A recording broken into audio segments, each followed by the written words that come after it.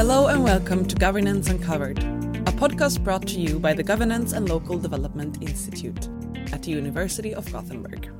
This podcast is supported by the Swedish Research Council. In this episode, we'll delve into topics of global value chains, multiculturalism, and the social implications of civil service exams. Guesting us is Oliver Harman and Riccardo Crescenzi, who will discuss the significance of considering global value chains at the regional and subnational level. International negotiations are again felt on the ground and can have very important implications for different localities, depending on their participation into global value chains and their positions in global value chains. Next, we're joined by Rebecca Grace Tan, who will shed light on Singapore's approach to multiculturalism and national identity.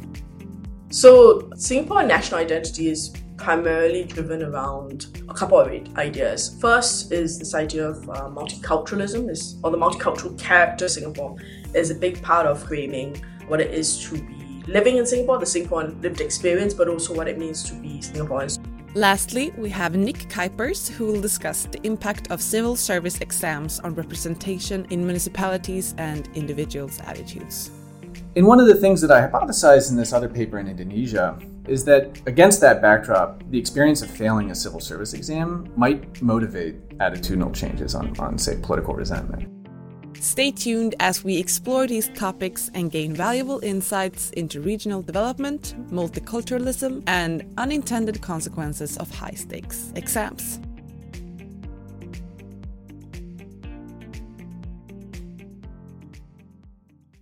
First up in today's episode, we have Oliver Harman and Riccardo Crescenzi, who will be talking about their book, Harnessing Global Value Chains for Regional Development: How to Upgrade Through Regional Policy, FDI, and Trade. In their book, they emphasize the importance of considering global value chains at the regional or subnational level. They argue that regional development strategies should focus on identifying opportunities within the value chain and leveraging existing competencies to contribute and upgrade gradually. Oliver is a cities economist for the International Growth Centre's Cities That Work initiative based at Blavatnik School of Government, University of Oxford. And Riccardo is a professor of economic geography at the London School of Economics and Political Science. So my name is Riccardo Crescenzi. And I'm Oliver Harman. Thank you, Oliver and Riccardo. It's great to have you with us today and to talk about your book that's really thinking about global value chains and about the importance of thinking about them at the regional or subnational level. So I very much enjoyed looking at your work, and I'm excited about adding essentially kind of a more economic-oriented component to the discussions that we often have here. So let me just start, Oliver, by asking you to explain to those of us who are not so immersed in economics what global value chains are and why they're important. Thank you. So global value chains, I think the best way of perhaps explaining a global value chain is with an example.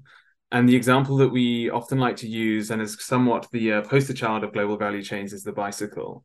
So most people see the bicycle as sort of one final good, and indeed it once was, but in fact the bicycle is sort of made up of many intermediate goods produced in many varied places around the world. You know, you have saddles made in Italy, you have the frame made in Vietnam, often the brakes in Japan, and all these goods come together, all these intermediate goods come together to produce one final good. But that's only kind of one aspect of the global value chain, because beyond the actual production, we also have all these other related tasks and services that go into it. The research and development of the steel, for example, the design of the bicycle, the logistics and distribution of moving these parts all around the world. And then after the production, the kind of marketing as well. So that's the way that we see the global value chain. It is this full range of activities that both firms and workers perform to bring a product from its conception to its end use and beyond. Great, thank you. And Riccardo, maybe you can help me to understand a little bit the way that Oliver just described this, thinking about what comes from Italy, what comes from China, and different parts at kind of a country level. But you're also making an argument that we should think about this in terms of regional or subnational development as well. Can you help me to understand how we might move something that we think about at a country level down to subnational levels, and also how states and others might actually act to try to promote regional development through global value chains? Yeah, I think it's very important to keep in mind that the tasks, the activities that are involved at the different stages in the production of the final product, so all these intermediate stages in the production of the bike that Oliver mentioned, touch the ground in specific localities. So the phenomena, the places where these processes happen, the type of skills, the type of competencies, the technological infrastructure and capabilities that are leveraged to participate in global value chains are very specific of particular localities within countries. So when we look at participation in global value chains, we see that these chains form connections across subnational localities rather than countries as a whole. So that's why we think when we reflect about global value chains, we really need to move away from the traditional country level, national level, macro understanding of the value chain phenomena and bring it to the places, to the localities where the global value chains touch the ground and interact with real people, real infrastructure, real skills, etc., etc. So we feel that the regional perspective is somewhat missing in the standard narrative about global value chains, but it is fundamentally important to understand the phenomena. And a key tenet, a key point of our book is that thinking about intermediate goods and thinking about global value chains can offer new opportunities for regional development.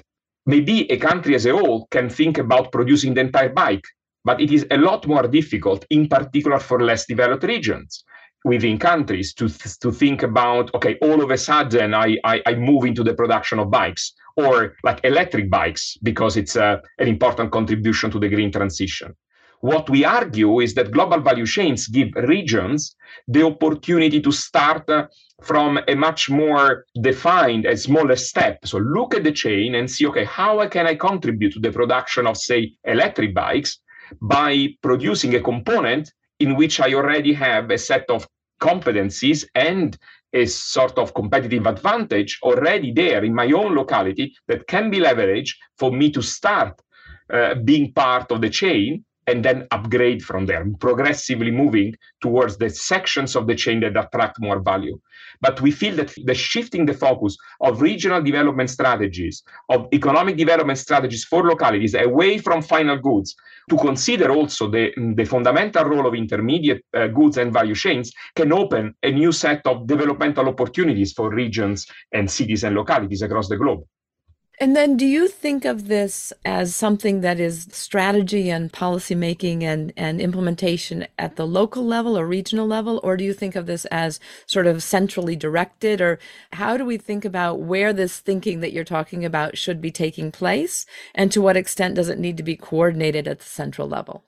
The challenge of what we call GVC-oriented policies is certainly a challenge that also involves coordination across the different levels. So we know that global value chains touch the ground in particular localities, and we argue that global value chains can be leveraged as important tools for economic development in localities across the globe. However, localities, subnational regions cannot act in isolation.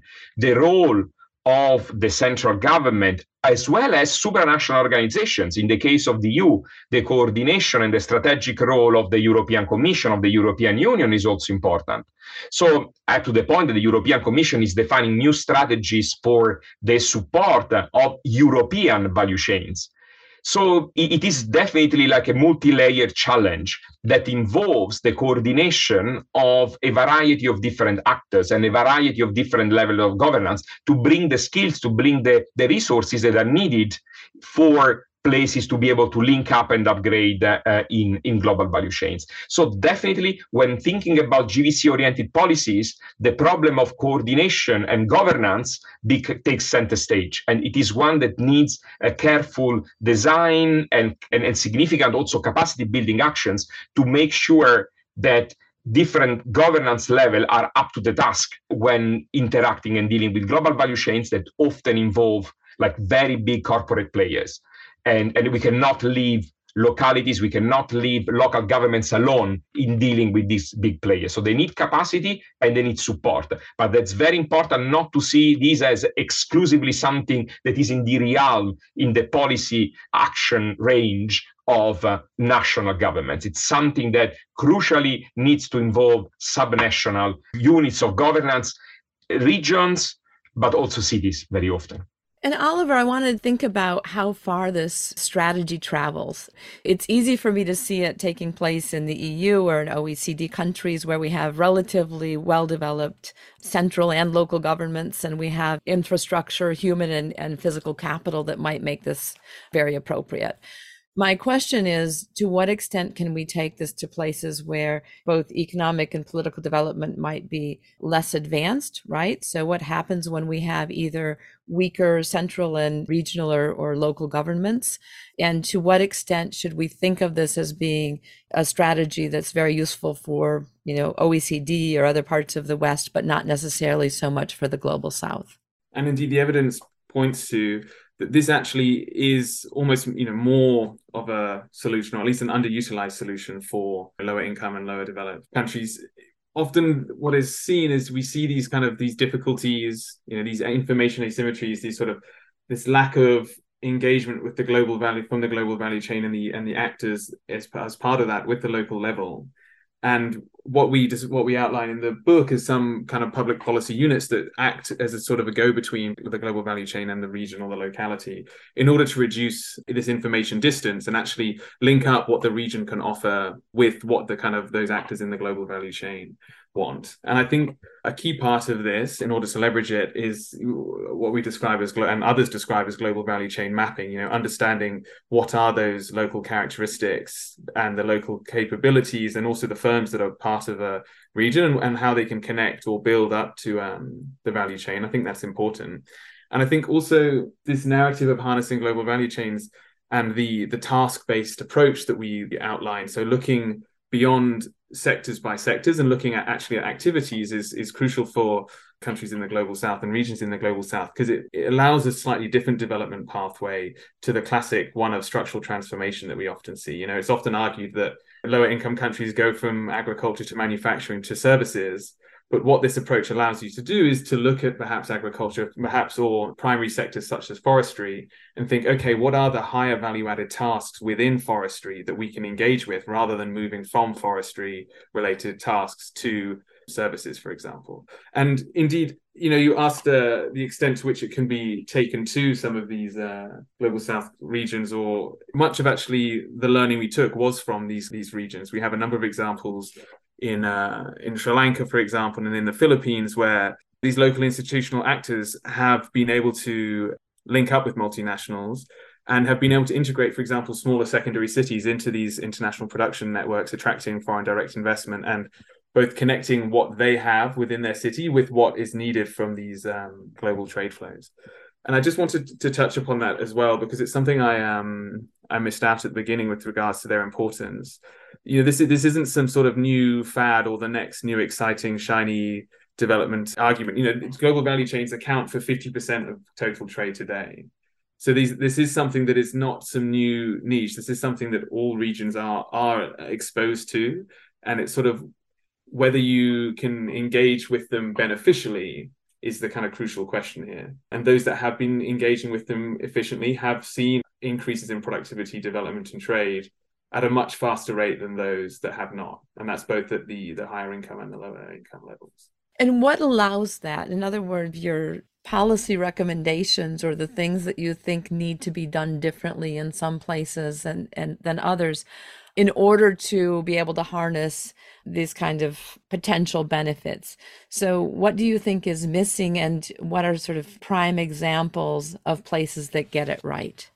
I think this, as I indicated earlier, some aspect of global value chain mapping, so understand where the region is on the chain and where it can kind of upgrade throughout the chain is quite important. We highlight global value chain orientated public policy, both looking at place-based things that can happen that the locality can engage with itself, but also place neutral. So as Ricardo spoke about, the need for these different levels of government to engage in this, the place neutral things are not necessarily the ones that you're in charge of as a region or a locality. These are the ones that occur at a national level, but ultimately have spatially felt consequences, but they're not always adhered to or thought through. So I think when we're thinking about public policy having this kind of global value chain orientated lens is an important one. This can be both with more classic policies in hard infrastructure and soft infrastructure, and thinking about standards and thinking about human capital and skills policy. All those things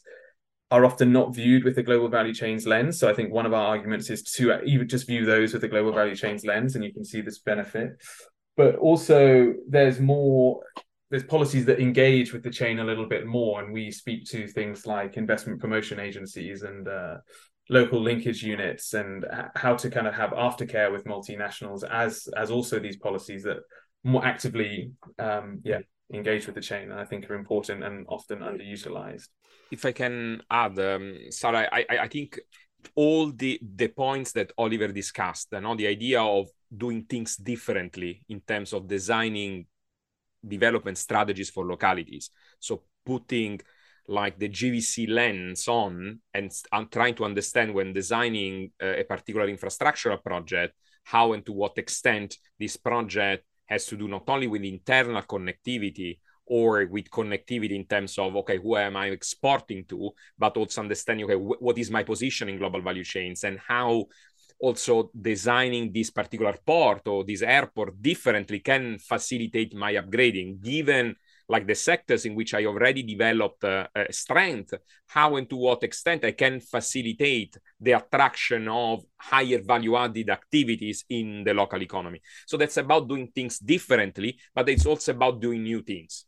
Doing new things means having a new role for localities when, for example, negotiating international trade deals, with the understanding that the consequences of trade deals, the consequences of international negotiations are again felt on the ground and can have very important implications for different localities, depending on their participation into global value chains and their positions in global value chains. So it's about like having a new role for localities when we understand that they play a key role in this global connectivity of which global value chains are the backbone, but also doing new things in terms of designing instruments, designing organizations that can facilitate what we call the vertical, the direct engagement with specific segment of the value chain. And that's where the idea of investment promotion agencies becomes central. Investment promotion agencies that do not necessarily need to be like separate dedicated organizations, can also be dedicated unit within existing regional governments. But what is distinctive and what we find to work with our empirical research at the subnational level is giving these organizations, this unit, a very clear mandate in terms of which sections on the value chains to engage, and giving them a specific role in building the local ecosystem. So what we have produced new evidence, counterfactual, like policy evidence, to show that investment promotion agencies at the subnational level can play a very important role that is additional to the role of national investment promotion agencies that are already widely studied in the literature. And what role do they play?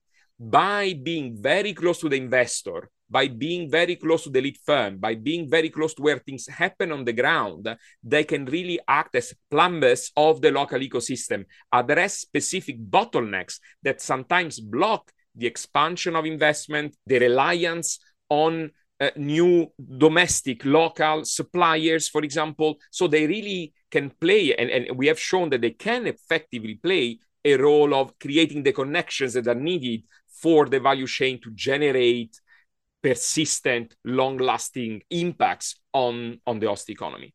So this is really like calls for national, supranational, and local level to rethink about what is needed to bring about economic development on the ground. And we feel this gives a more like specific, actionable message vis-a-vis what has been so far highlighted in the literature in giving general advice in terms of improving the quality of government generally, or the quality of institutions in the regions. This is like more easily said than done. Regions, in particular in emerging economies, I mean, if they knew how to do that, they would have done this already in the past. No? So how can we like achieve this in practice? We feel that by designing very specific organizations with a very clear mandate, mandated to engage with the global level, we can trigger a process of change that through demonstration effects and through interaction with the local ecosystem can then be a very powerful starting point to create demand for institutional change, to create demand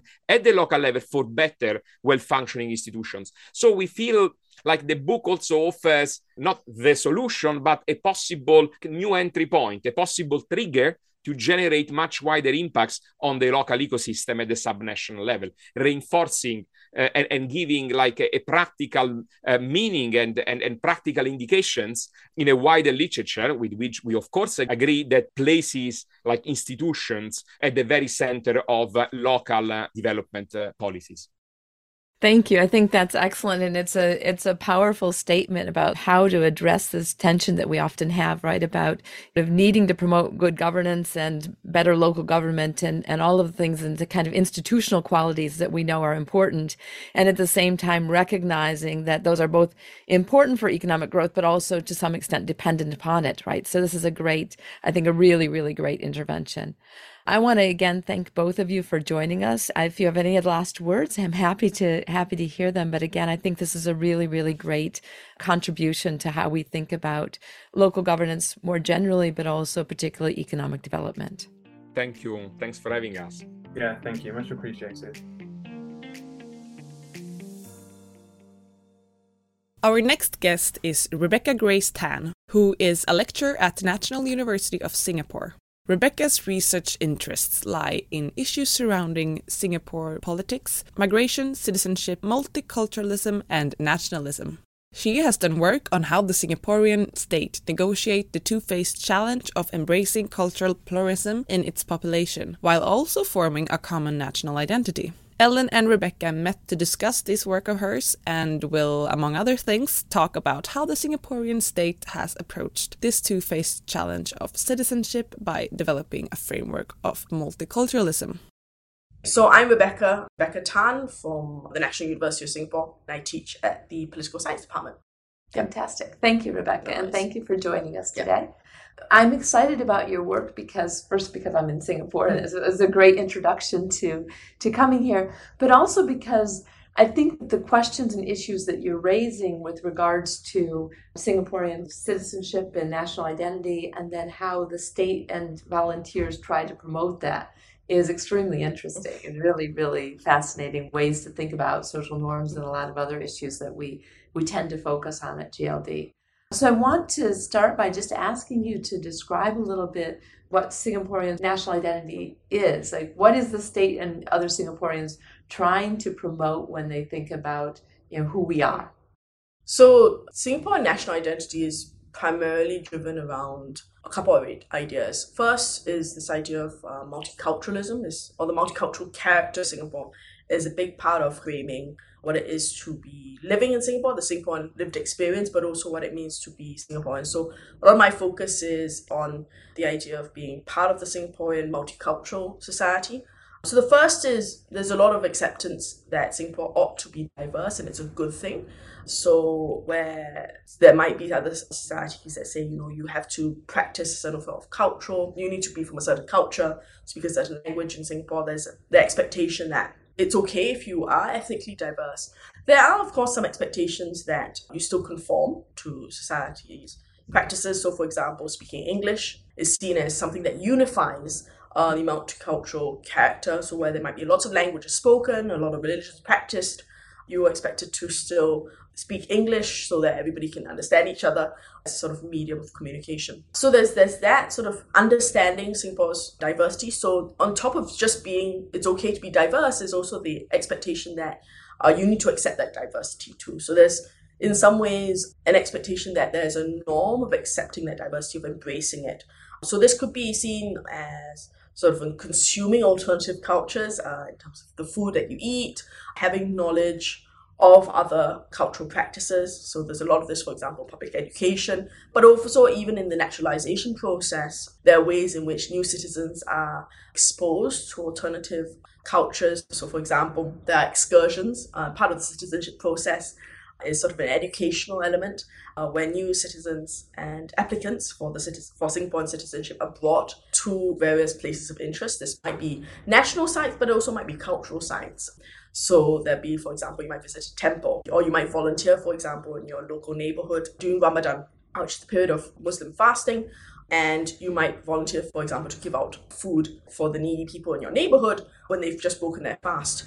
And that's seen as a way of sort of multicultural education to kind of not just merely exposure, but in sort of indicating or performing that you accept the multicultural nature of Singapore. And if you aren't seen as being so accepting of adopting that sort of norm of accepting alternative cultures, then you're often seen as not a good Singaporean.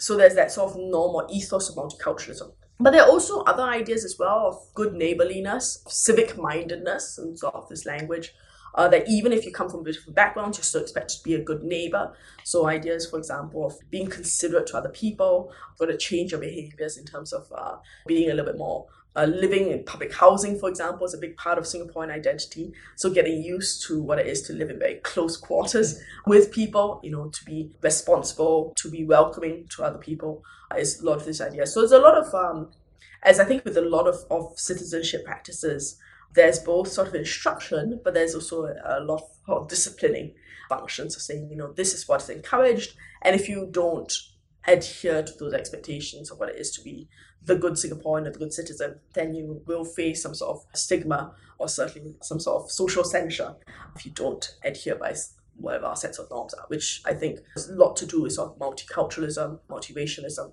and accepting of those ideas. But yes. Yeah, I just want to chime in here because one of the things that really struck me, right, when I was reading your work, you talk about the CMIO, right, the Chinese, Malay, Indian, other kind of identities that Singapore is built around.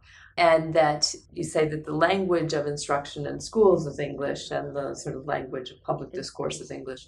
But that different groups, essentially different ethnic groups, will also learn their kind of mother tongue, right? So Chinese are learning Mandarin, Indians are learning Hindu or Urdu at times. And so it's an interesting notion of trying to celebrate, not trying to make everybody the same, kind of the melting pot idea of the States, but really trying to kind of celebrate that multiculturalism.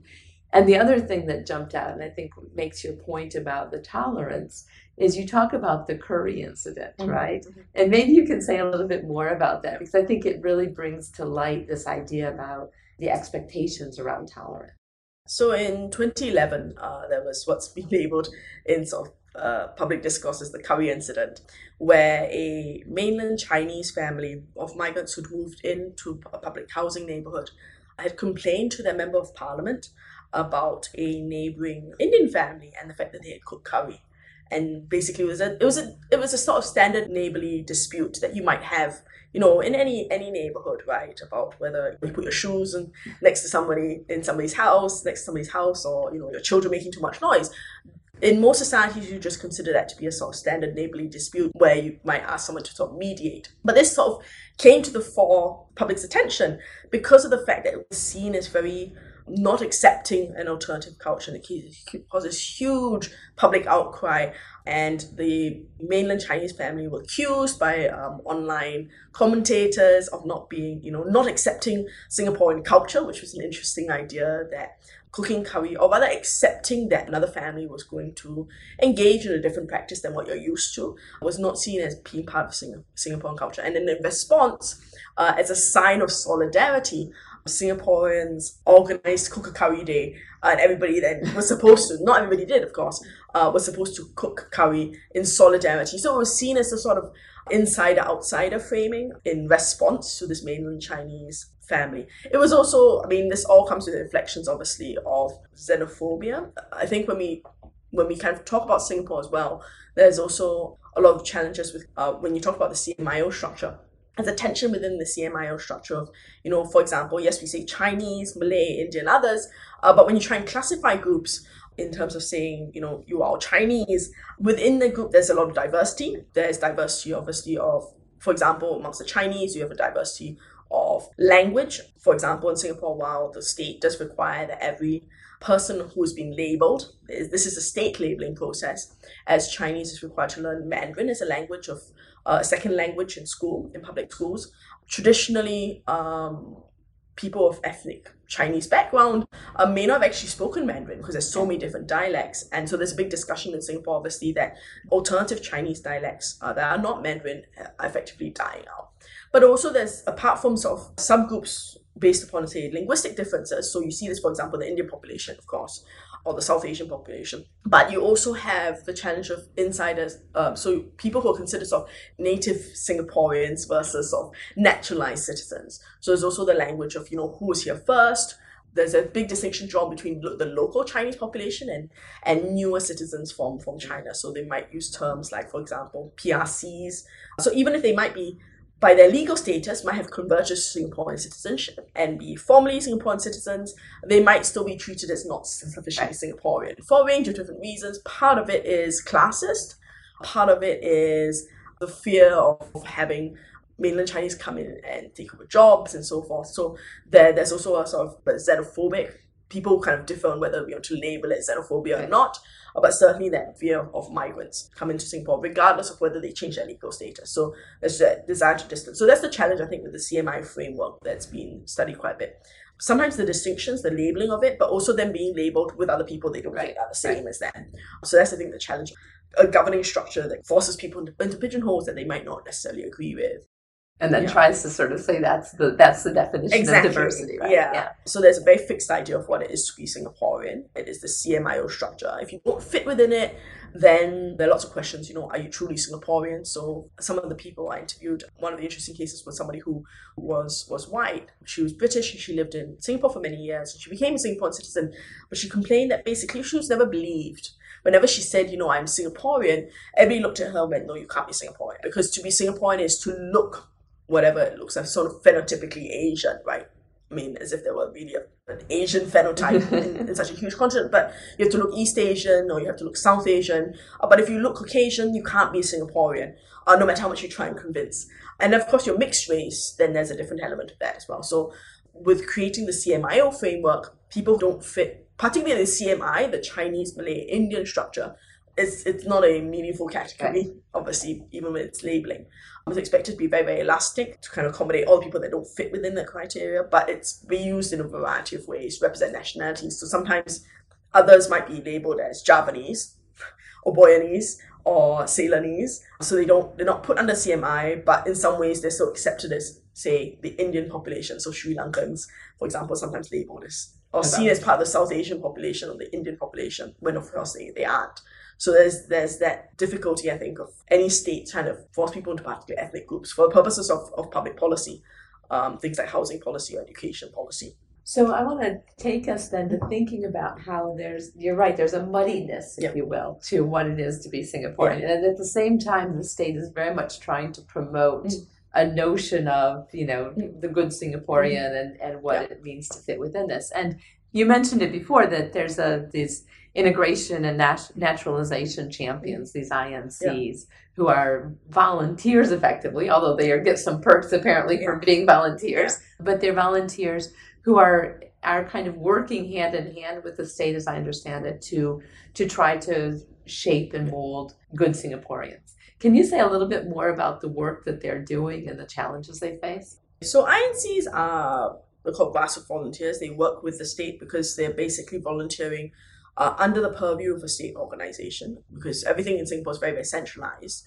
So under what we call People's Association. So their job is really to do a couple of things. The first is fairly formal role where they help to organize and facilitate part of naturalization process. So obviously part of this process occurs at sort of the immigration, the more governmental level, so things like the Immigration Checkpoints Authority when you sending your papers and things. But a lot of the process of becoming a naturalized citizen is sort of more of an educational process or community-based process of, as I mentioned earlier, sort of there are a few stages. This is called the Singapore citizenship journey. So when you apply to become a citizen and you send in your papers, you get provisional acceptance, and that provisional acceptance turning into sort of guaranteed, actually getting citizenship is dependent upon you doing what they call the Singapore citizenship journey. And part of this is very community-based. So you have to, for example, go on excursions to sites. You also have to learn about your particular neighborhood, your own constituency in Singapore. So you have to go and meet other new citizens and meet community leaders within your neighborhood. And so the integration naturalization champions do a lot of that volunteer work. So they might, for example, take new citizens out on excursions. They will introduce them to the neighborhood through various events. But they also do other activities that are beyond the formal citizenship process, that are more broadly about integrating the neighborhood. So they will do things like organize big cultural festivals. So for example, when you have Chinese New Year, which we had recently, but you also have other cultural festivals like Deepavali or Diwali, Hari Raya for the Muslim community. Then they will have big cultural events that they will help organize. And so it might have things like, for example, dances, it might have exhibitions, educating broader neighborhoods. So it's not something that's, they're not focused merely upon new citizens. They're focused obviously on anybody who lives in the neighborhood. So they might be non-citizens, they might be people who've grown up in Singapore and are locally born, citizenship by birth. So it's more of a broad educational idea of creating sort of integrated society through things like education and exposure. But of course, a lot of these volunteers do more than just these formal roles. They take on a lot of informal responsibility. So they take a great deal of pride, for example, in forming relationships through having done this volunteer work. So when they meet people, for example, they meet new citizens through their volunteer work, they often will do things like exchange phone numbers, invite them over to their house. And they might organize parties or get-togethers on a more informal level, which goes beyond what the state has set out. And obviously beyond the purview of the state as well, because where the state kind of oversees how these volunteers communicate, for example, ideas of citizenship or Singaporeanness, nationalism more than just citizenship, through state-run processes. When you sort of form these informal relationships in the privacy of your home, then the state no longer is involved. And it doesn't necessarily mean they go against the state, but they're sort of going above and beyond what's set out for them. It becomes a lot more of an informal process of integration. And then hopefully the idea is that if you form relationships, at least in the eyes of some of these volunteers, then you'll feel more rooted to the nation because you now have friends, you now have people that you can see yourself as part of the community with. That's a big part of the integration process. Which is right, very interesting because it's suggesting kind of the importance of a local attachment, right? And then some of them make this point in your work that it's one thing to go to the kind of the national sites, but it's another to become locally attached, and the relationship between being locally attached and then feeling Singaporean, right? Which they really emphasize a lot.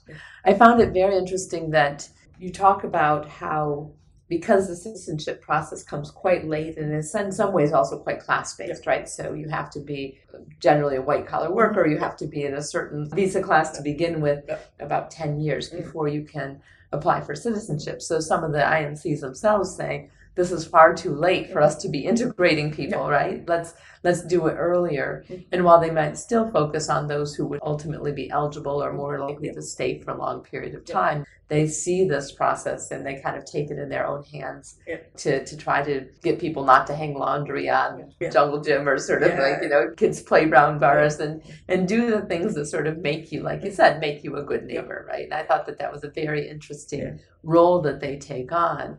And that it struck me that they may also be somewhat more legitimate in that role because they're also the INC, right? So there's a way in which there's a feedback that they may be extending what the state had initially intended, but also their ability to do so.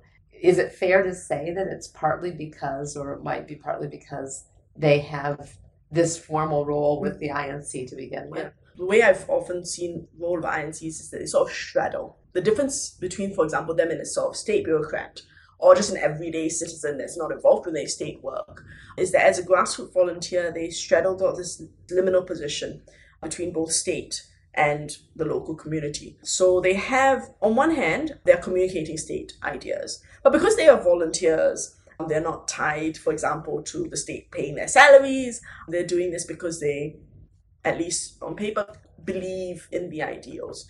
But they also see it as part of giving back to the community. So they're doing it for a range of different purposes. And a lot of it's tied to their own sense of being a citizen. They see it as a citizenship duty, as being themselves, as volunteering itself being a form of being a good citizen. And giving back, making Singapore the kind of society that you would want to live in. In a lot of societies, it's a way of sort of thinking about shaping your own community into the community you'd like to live in. So they have that, but they also, of course, have the authority of the state in some ways as being a community leader, right? So I would say, I am a neighborhood leader, the chairperson of my neighborhood committee, or I'm part of the INC. So I have access and knowledge to what the state policies are. I have a certain kind of local community authority. And so it then changes the dynamic, of course, because I can, for example, give you access to resources, I can give you advice that maybe the everyday citizen that you might interact with in your neighborhood would not necessarily have access to. And so there, for example, were accounts of you form friendships with new citizens, and new citizens, for example, might need help, like, for example, access to public welfare systems, or they might want to get their kids into a local school. And then because you say, I am part of the local neighborhood committee, some sort of grassroots level governance structure, I can put you in touch with somebody else I know. And then if sort of those networks start forming. And so there is that liminal position where they get more legitimacy because they are members of the community, right? I am also living in the same housing estate as you, so there's not the same sort of elitist or distant relationship you might have with a bureaucrat who kind of tells you this is how you should live, and sort of government posters saying please do not litter, or please engage in these sorts of norms. That sort of distant government messaging that people can often disregard, or more likely to disregard. But then they still have the authority of being sort of part of the state. It's a very fluid process that they kind of straddle, and they put on different hats depending on what they're trying to negotiate. Exactly. I was about to say that in some ways what we can think of it is they have various bases of authority, right, that they're bringing to the role, and that then in some ways kind of in this case mutually reinforce each other, right? That's the But then there's also a tension, of course, and sometimes they then find themselves, if, for example, I think you mentioned earlier, these cases where they disagree with government policy. So, for example, they say, a lot of why are we focusing, for example, our integration or naturalization processes on individuals who are going to become naturalized citizens? Because the people who are going to become naturalized citizens have already, in that sense, lived in Singapore for a long time. The fact that they're becoming naturalized citizens often is a sign already that they've kind of embraced the norms. They want to become Singaporean.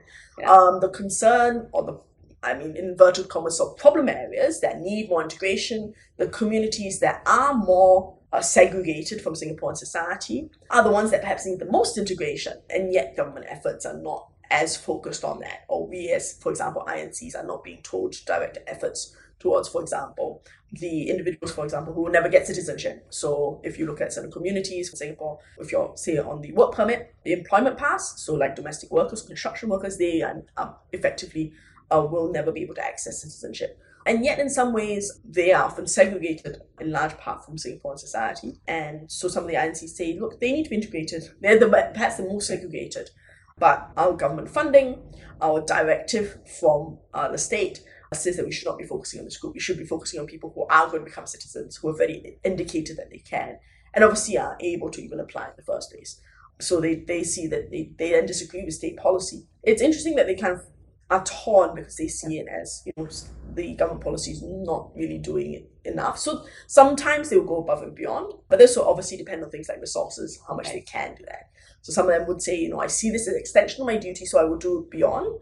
Make friends with people who I would not otherwise be able to reach in a sort of official capacity, but I still see it as carrying out the same role, just not for the purposes of citizenship, because natural integration is something that should occur regardless of whether you're going to get citizenship or not.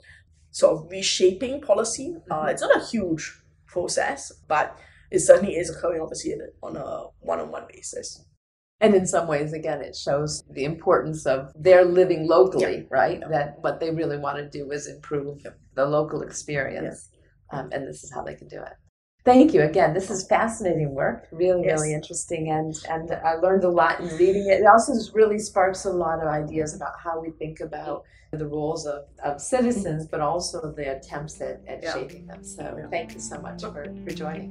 Thank you for having me. Yeah. Our final guest for today is Nick Kuipers, who is an assistant professor of political science at the National University of Singapore.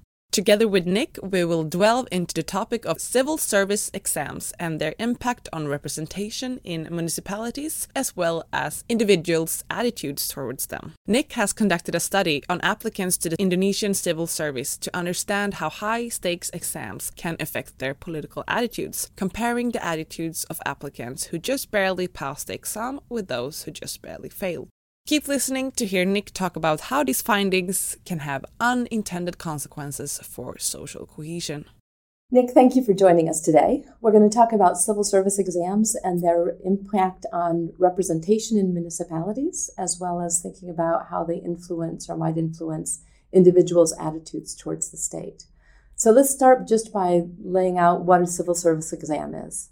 Great. So civil service exams were historically introduced for the first time in the UK in the mid-19th century. And they were seen as an improvement over previous systems of bureaucratic selection in which civil servants were selected through, say, patronage or aristocratic mechanisms. And the idea is that they would improve the quality of civil servant by gauging applicants' preparedness on a host of different criteria, right? And so these civil service exams contain questions gauging applicants' preparedness for the specific tasks of the job to which they're applying, but also in terms of, say, general knowledge. Oftentimes, civil service exams will contain arithmetic questions, logic questions, so on and so forth. And then the consequences partly to increase or improve the quality of civil servants in the bureaucracy. But there was also expectations that it would have broader consequences in terms of the representation of different groups within society in the bureaucracy. That's right. So these exams are designed to screen candidates on preparedness for these jobs. But these jobs are highly desirable. They are often tenured for life and they pay very well. And so they're quite high stakes, and so people spend a lot of time preparing for them. And in lots of countries, you see expensive tutoring services that crop up in which people take time off work to prepare for these exams. And so one of the consequences of this arrangement is that individuals who come from a priori privileged groups tend to have greater access to resources to pay for these preparatory services, as well as historically having better access to, say, early childhood education that makes them better positioned to do well on these exams. And so at the margins, what you see is that the introduction of civil service exams is thought to sort of improve the representation of privileged groups to the detriment of underprivileged groups. And so you look at this with regards to progressive era US, right? And you're finding a little bit different in terms of the impact of these exams on representation, and you link it to city size, right? So I think that's particularly interesting for people who are interested in local governance and thinking about what size of cities might mean. Can you say a little bit more about that? That's right. And so the sort of standard narrative about the sort of progressive era reform movement when it comes to civil service reform is that the impetus for these reforms was that a recent wave of immigrants in cities in the U.S. had, through patronage, developed a sort of stranglehold on local public administration. And white Anglo-Saxon Protestants, who are typically wealthier, were seeing their share and representation in public administration decline. And so the standard narrative is that these WASPs used civil service exams and these reforms under the sort of banner of good governance to try and dislodge immigrants from power. And so in this paper with my co-author Alexander San, we look at how representation for recent immigrants changed following these reforms. And instead of looking at a few cities, New York, Chicago, Cleveland, we look at the full sample of US cities. And what we find is that on average, following these reforms, in fact, representation for recent immigrants, particularly white immigrants, actually improved following these reforms. And one of the things we do in trying to explore why our sort of surprising results obtain is to look at the effect size based on the different sizes of cities, right? And what we find is that in the largest cities, consistent with the sort of standard narrative, you see that there is, in fact, a decline in representation for recent immigrants. But in a much larger number of cities that include small cities, so Toledo, Ohio, I can't think of any other cities because they're small, you actually see the representation of recent immigrants actually improve following the introduction of civil service exams. And that was particularly for Irish Americans, if I remember correctly. That's right. So we find an average positive effect for all recent white immigrants, but the effect is concentrated among Irish Americans, which we think is actually particularly surprising given that there's this sort of large history around, Irish need not apply for these jobs, and there's this view that Irish were discriminated against. And And perhaps that's true, but what we're finding is that the meritocratic recruitment of civil servants perhaps pushed away those barriers to entry. And in this case, the advantage that the Irish Americans had, or the Irish immigrants had, was that English had been their language, be more literate. So in that sense, it's still within the notion of kind of the more privileged, as I was reading it. So among the immigrants, those who are able to succeed are the ones who had a kind of a leg up, right? They weren't the Germans who came in and were trying to learn English. They had that advantage among the immigrant population. Is that a fair way to think of it? I think it is. I don't think we've thought about it in those terms, right, as possessing English literacy as an advantage, but it certainly is, right? And I think that's the primary mechanism that we propose through which the Irish were able to do better than, say, the Germans or the Polish or the Russians, right? And the other groups that are out there. Yeah, no, that's a good interpretation. But I think that, again, you go back to thinking, too, a little bit in the paper about the capture that pre-progressive era reform capture that different groups had, right? And that the idea is that these minority groups and these immigrants had capture in the large cities, but they didn't have capture in the smaller towns. And I think that's a key element of your argument, right? That it's partly about who's getting dislodged, and then it's partly about what is the capacity of those who are potentially dislodging. That's right. So I think and this is perhaps more speculative than other aspects of the paper, but I think our preferred interpretation of the results is to place these findings in historical perspective, right? And to say, well, in New York City and Chicago, there were large populations of recent immigrants, and they were able to forge these coalitions that could capture local public administration because 40, 50, 60% of the vote share is enough to swing an election. But fewer immigrants settled in places like Manchester, New Hampshire, or Toledo, Ohio, for instance. And in these places, recent immigrants weren't able to forge these dominant coalitions, right? And in those places, under patronage, they were in fact discriminated against, right? Rather than using the sort of capture that you saw in New York City or Chicago to get access to government jobs.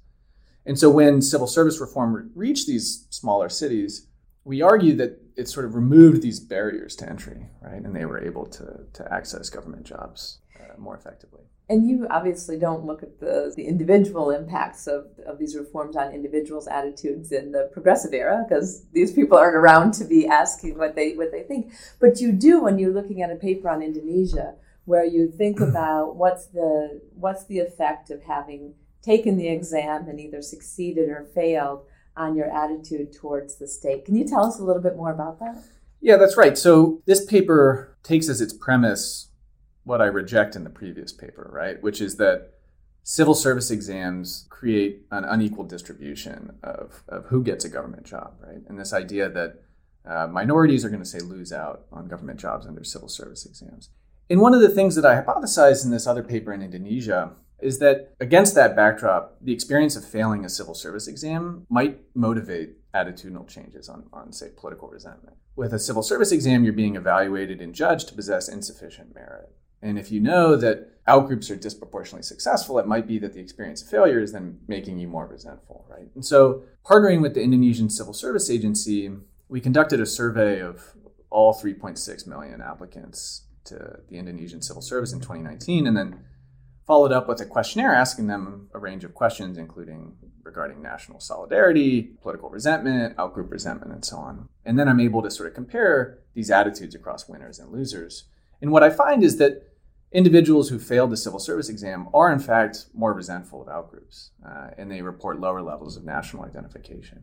Right? And so this, I think, depending on your perspective, is perhaps a normatively concerning result. One of the questions I had for you, again, trying to put that first paper together with the second and thinking about who is advantaged or disadvantaged at the time of the exam, right? And in a sense of how identifiable might they be? If it's the case that you have clearly identified groups that are less likely to succeed than others, then you can see how this mechanism of resentment, particularly if you're part of those groups, it can be increased, which is a different kind of situation than if it's much more difficult to identify distinctions between the groups who are succeeding and failing. Yeah, that's right. And one of the things that's unique about the Indonesian method of civil service exams is that it makes the process of identifying who's failing and who's succeeding very, very clear. And so the contextual background is that this civil service exam is computerized in Indonesia, and it was rolled out in 2018. Prior to that, there was widespread sort of clientelism and patronage in the distribution of government jobs. And they rolled out this system of computerized civil service exams, and it's been quite effective, but people still complained of, they didn't know if the scores were being manipulated after the fact. And so the solution that they rolled out in many provinces, although not everywhere, is to basically have a scoreboard of individuals' names. And as they're answering these questions on the computer, the scoreboard is updating their scores and you can see their relative rankings, right? And so if you look at these names, you can, of course, infer ethnicity, religion, so on and so forth, right? And you can see who's succeeding and who's failing based on this scoreboard, right? So it's quite gladiatorial and public. Yeah, exactly. It's remarkable, isn't it? Yeah. But it's really been, I think, quite effective in rooting out foul play. But you have to ask yourself, at what cost is it coming, right? Because the sort of humiliation of failure is perhaps multiplied because it's so public. So just thinking for a moment about what are the implications for people who are interested in more meritocratic government and bureaucracies or interested in implementing these kinds of exams. Can you share a little bit of your thoughts on what this means from a policy perspective? Yeah, it's a great question. And it's one I've thought about before and I don't have a great answer to. I think one of the findings that has been confirmed over and over again is that when civil servants are recruited meritocratically, you get better measures of service delivery. And I think that's unambiguously true, right? At least as compared to, say, recruitment under patronage. Now, I think at the same time, it's important to recognize that there are these downsides, right? It's not a normative absolute. And I think governments and civil service agencies could do more to, say, manage the resentment that comes from meritocratic selection that I identify in the Indonesia paper. And so one of the things that I think is an engine of the findings is that individuals will apply to jobs in regions where they believe themselves to be more competitive for a job. And this, I think, motivates a lot of resentment because people say, oh, I failed, but I failed because some outsider got my job. And so I think you could imagine sort of minor policy tweaks regarding, say, residency requirements. You have to have resided in this district for at least 5 years before applying to a job in this place. And I think this could go some way towards managing this level of resentment that at scale could be really threatening social cohesion, right? So in Indonesia, there are stories of aggrieved civil servants burning down local branches of the civil service agency, right? It does lead to genuine conflict. And so I think managing that with these perhaps light touch policy interventions could go some way. Is it also feasible to think about policies that might help to level the playing field? I mean, in some ways, by the time a person is a young adult or an adult and applying for these jobs, it might be a little bit late. But start out by saying, okay, there's times when people take time off from work to be able to study and prepare. Are there ways in which those who are interested in implementing these reforms could also provide a more equal opportunity to take that time off or to be able to have tutorials or to have other sets of support? Yeah, starting from a young age, of course, there should be, I think, more equal access to education and high-quality education across different groups. I haven't seen any examples in any context of, say, governments offering vouchers for aspirants to civil service to take on 80 hours of tutoring services or whatever. And even if you offer the voucher, then the question becomes, well, do they have the time to take off from work? Access it? Yeah. And some rich kid from Jakarta can take off time because he can afford it and he's got the savings.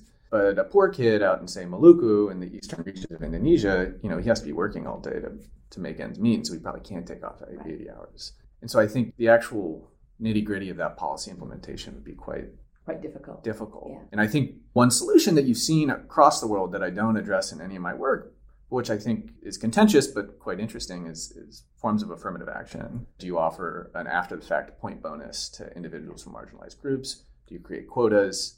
And what are the implications of these policies in terms of quality of service delivery, in terms of the resentment that I identify in the Indonesia paper? I mean, these are still open questions that I'd like to answer in future work. Excellent. Yeah. And first of all, congratulations. You do wonderful work. It's exciting. And I think it's important because it not only addresses and turns our attention to things like civil service exams and meritocratic, bureaucratic assignment, but it also really gets at these deeper questions about inequalities and how we understand the relationship between inequalities, attempts to address them, and then what might be perverse effects in some contexts, right? And really getting us to think through those well. Thank you. Thank you so much. No, thank you. That was all for today. Thank you so much for listening. We hope that you liked this episode. If you have thoughts on what you would like to hear next, or maybe guest our podcast, feel free to drop us a note on any of our socials or at contact@gld.gu.se. We'd love to hear from you.